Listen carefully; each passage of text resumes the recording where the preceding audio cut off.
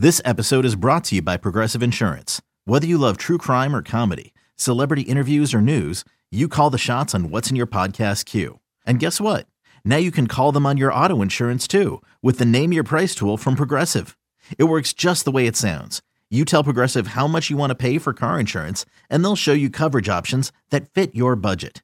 Get your quote today at Progressive.com to join the over 28 million drivers who trust Progressive. Progressive Casualty Insurance Company and Affiliates. Price and coverage match limited by state law. You could spend the weekend doing the same old whatever, or you could conquer the weekend in the all-new Hyundai Santa Fe. Visit HyundaiUSA.com for more details. Hyundai, there's joy in every journey. Welcome to another episode of It's Always Game Day in Buffalo. Matt Bove, joined as always by Sal Capaccio, Bills beat reporter and sideline reporter for WGR. I'm over with Channel 7. Sal, do you remember, I don't know the episode it was, a few weeks ago I was talking about Poona Ford on the podcast. We didn't even know if he was signed with the Seahawks. We were looking it up as the podcast was going on. We were like, we don't know. Well, maybe I manifested this into happening. The Poona Ford coming to Buffalo. 1-year deal. I love the move. I think it makes a ton of sense for them, Sal. I do too. So I need to get you one of these coffee mugs. See this right here? It's gonna say because I'm a Bove, not because I'm a Capaccio. Because you were right. You were talking about Poona Ford. In case you're on the audio version, my brother got me a coffee mug for Christmas. It says, "Of course I'm right. I'm a Capaccio." It's right there on the video. But that's you. You were right. You're a Bove. You were right about Poona Ford. But it was a great call by you to kind of bring him up. I know he'd been talked about in other, Bills fans circles. I had mentioned him before. I just never thought it was really going to happen because it always seemed like he was earmarked to go back to the Seattle Seahawks. So what do we know about Poona Ford? He is an undersized as far as height defensive tackle, but not as far as weight. 305, 310. He's an anchor. He can be right in the middle of your defense. He's really known more in his career as a run stopper, but he became a better pass rusher as his career went on. He came into the Seahawks in 2018 as an undrafted free agent. And really in 2021, he started to show a lot of promise even as a penetrating pass rusher. But what happened was, Matt, they flipped defenses from a 4-3 to a 3-4, and they didn't really know how to use him last year, and he didn't have a great year. His numbers were good. He had 3 sacks, but he didn't have the year he had the year before. And I think that's what kind of maybe dinged him as far as the free agent process was concerned. And he didn't maybe get the deal he wanted. He was still a free agent, but this is a guy going back to a 4-3 in Buffalo where he doesn't have to be a 2-gap defensive tackle. He doesn't have to hold down 2 players in 2 gaps as a 3-4 lineman. He can be in a 4-3 and he can basically be 1-gap guy and he can penetrate and he can be really good against the run to help out those backers. Yeah, and when you talk about the evaluation, that was another reason why we never really knew if this was going to happen, because if you looked on SpotTrack, he had a $9.2 million evaluation for his yearly contract that he was going to sign. We don't exactly know the details yet, but it certainly is not anywhere close to 9.2, and the reports out there from NFL Network were that he wanted to come play for a Super Bowl contender, which is why he wanted to play for the Bills. And listen, I know defensive tackle, this doesn't figure out and fix their problems long-term because it's just another 1-year contract, but it's another body that can be in a rotation who's probably going to play a very prominent role within that rotation.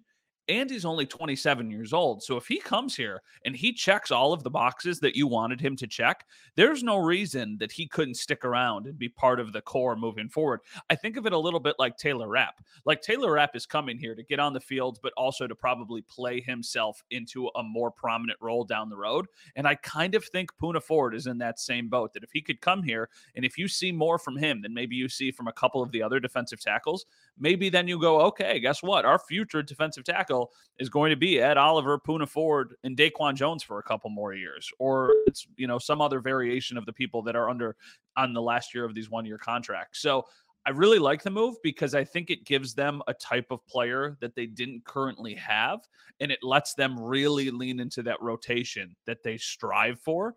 It's also depth. It's also really important depth. Look at the game against the Bengals when they didn't have Daquan Jones. It was very obvious that they were getting bullied at that line of scrimmage. This helps that.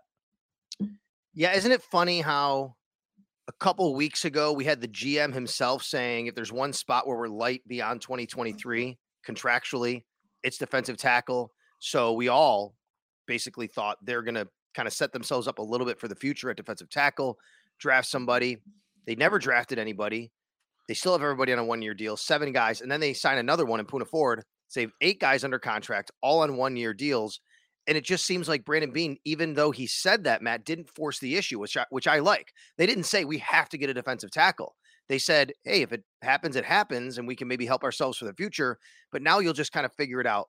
And honestly, like, some of these guys will be extended anyway, I think. Maybe Tim Settle, maybe Daquan Jones, like you said. Who knows about Ed Oliver? It's not trending that way. But if you look at the defensive tackle spot now, I don't know, Matt. Like, this is interesting. Does this come down to Poona Ford against Jordan Phillips for a roster spot? Because they've kept 5. They can, and maybe they do. But traditionally, they keep 4 defensive tackles, and they do rotate. But I would say 5 of them could be likely here. But if you're coming down to 4, this is some serious competition. I don't think there's any way Poona Ford is coming to this team unless he knows for sure he's making the roster. I think he could even go and, get banged up or have a bad training camp. Like, he's still going to be on the 53-man roster. So I would say I'm trending towards them keeping 5, but that also brings us to a really interesting kind of conversation of what other positions or where are you going to take one player from if you're going to keep that extra defensive tackle.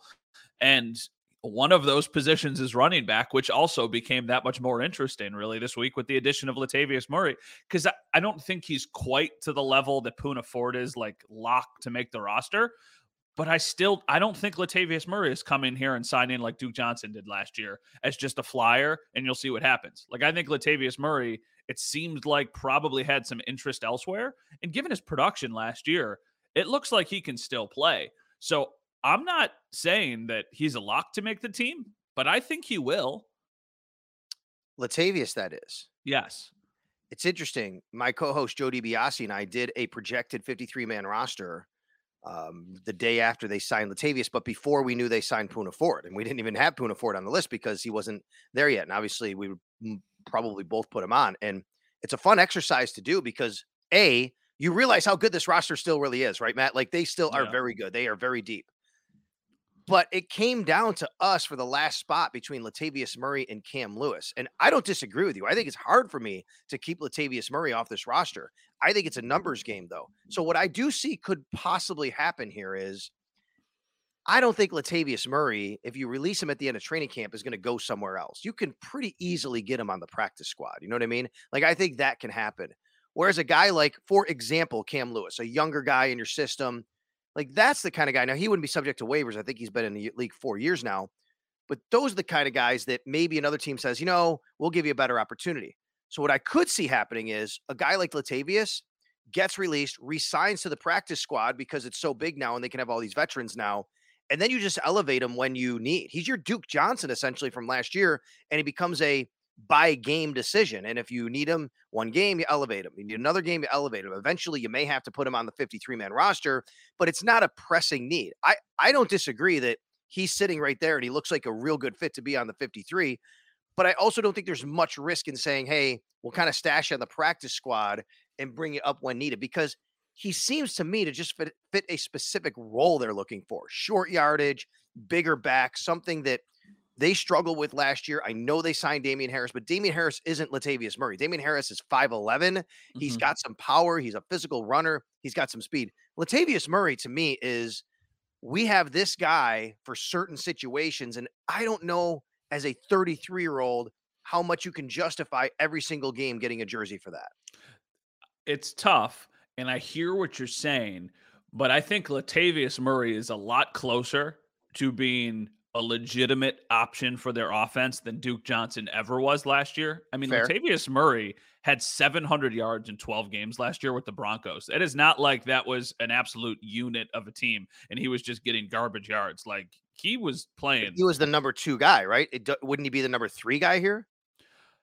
I guess it kind of depends on what they think of the running back position, what they think of James Cook, what they think Damian Harris is going to be for them. I've said on the podcast before, I think there's a route for Damian Harris to be the Bills' number 1 running back this year, and James Cook still continues to kind of be utilized less than people want him to be. So it really just depends on that. It depends on James Cook. Damian Harris has also had health issues. That's a reason why he was probably even available in the first place, because he's had some years where he gets banged up and he doesn't play a ton of games. Latavius Murray is a little bit of an insurance piece for that. It's interesting. But whether it's 1 or 2 or 2 and 1 with Cook and Harris, Latavius is 3, right? Well, then you go to Nyheim Hines, probably. Right. Yeah. So I guess this is my issue. How do you keep them all at that position? Now, look, they kept 4 last year because Taiwan was strictly for special teams. I could see it this way. Nyheim Hines is your Taiwan Jones. He's just a different special teams guy. He's a returner, not a gunner. But I think that's the path I think Latavius has to be on. But to me, it's just about numbers. I don't know how you can, because Nyheim Hines is playing. James Cook is playing. Damian Harris is playing. Reggie Gilliam factors into this, right? I don't know how you have enough of these numbers. It's a good problem to have. And I think Latavius Murray is a good player to have on the roster. I just wonder how it all shakes out in the end. Then I think you go to the wide receivers, which is the natural, or even to the tight ends, and see who is going to be actually active on game days. So, like, here are the wide receivers that are definitely going to make the team. It's Stephon Diggs, it's Gabe Davis, it's Trent Sherfield, it's Deontay Hardy. And then after that, am I missing anybody? Yes, Khalil Shakir. Oh, Khalil Shakir. Okay, so those are the 5 that I would say, okay, they're definitely making the team. Yep. And I think Justin Shorter will, based off of what Brandon Beane said about him. But Agreed. I don't think you need to have more than 5 of those guys active on any given day. And at tight end, I know he made it last year. Are we saying it's rock solid, a lock that Quentin Morris is making this team? No, I didn't have him on my 53 projection. In fact, I will tell you, on the 53 projection that I did with Joe, that was one of the biggest pushbacks that I got was, well, wait a minute. Dalton Kincaid is not a traditional tight end. And if you're going to run this 12 personnel, you got to have another tight end. So therefore it's Quentin Morris. I don't know if that's true, because to me, if Dalton Kincaid is on the field for 50% of the snaps, I think that's reasonable. Dawson Knox is playing quite a bit. Where does the other tight end even fit in to play? Quentin Morris can play special teams, but at some point you have to cut it off and say, you just can't have that many people. There's not enough spots. Yeah, so that's the thing that I always come back to. It's like, if you're going to keep 3 tight ends on your 53-man roster, then I don't know how you keep 4 running backs and 6 wide receivers. The math just becomes way too complicated at that point. The only thing that makes it a little bit more feasible is, like you said, there's not a Taiwan Jones in the running back room who's active on game days just for strictly special teams. And I don't know exactly how you replace that role. You use Nyheim Hines as your punt returner. I think it's Justin Shorter is how you replace it. What you just said, I think that's why he makes it. That's a good point. That's interesting. But I also don't even know if Nyheim Hines is going to strictly be, because you also have Deontay Hardy. Like, Deontay Hardy was an all-pro a couple years ago as a returner. Do you separate the responsibilities? Is Hines do punts and Hardy does kicks, or vice versa? Hines does kicks and Hardy does punts? I don't know exactly what they want to do. It does give them, though, the luxury of having a couple options, because in years past, it's just like roll Micah Hyde out there. And then last year, Micah Hyde was not available, which became a little bit of a concern. Like, those punts would be in the air and you would be like, I don't know if they're going to make the catch and just do something and not be dumb. Well, I think we have to go back to something Brandon Beane said when they signed Sherfield. He said, we see him as a number 4 receiver.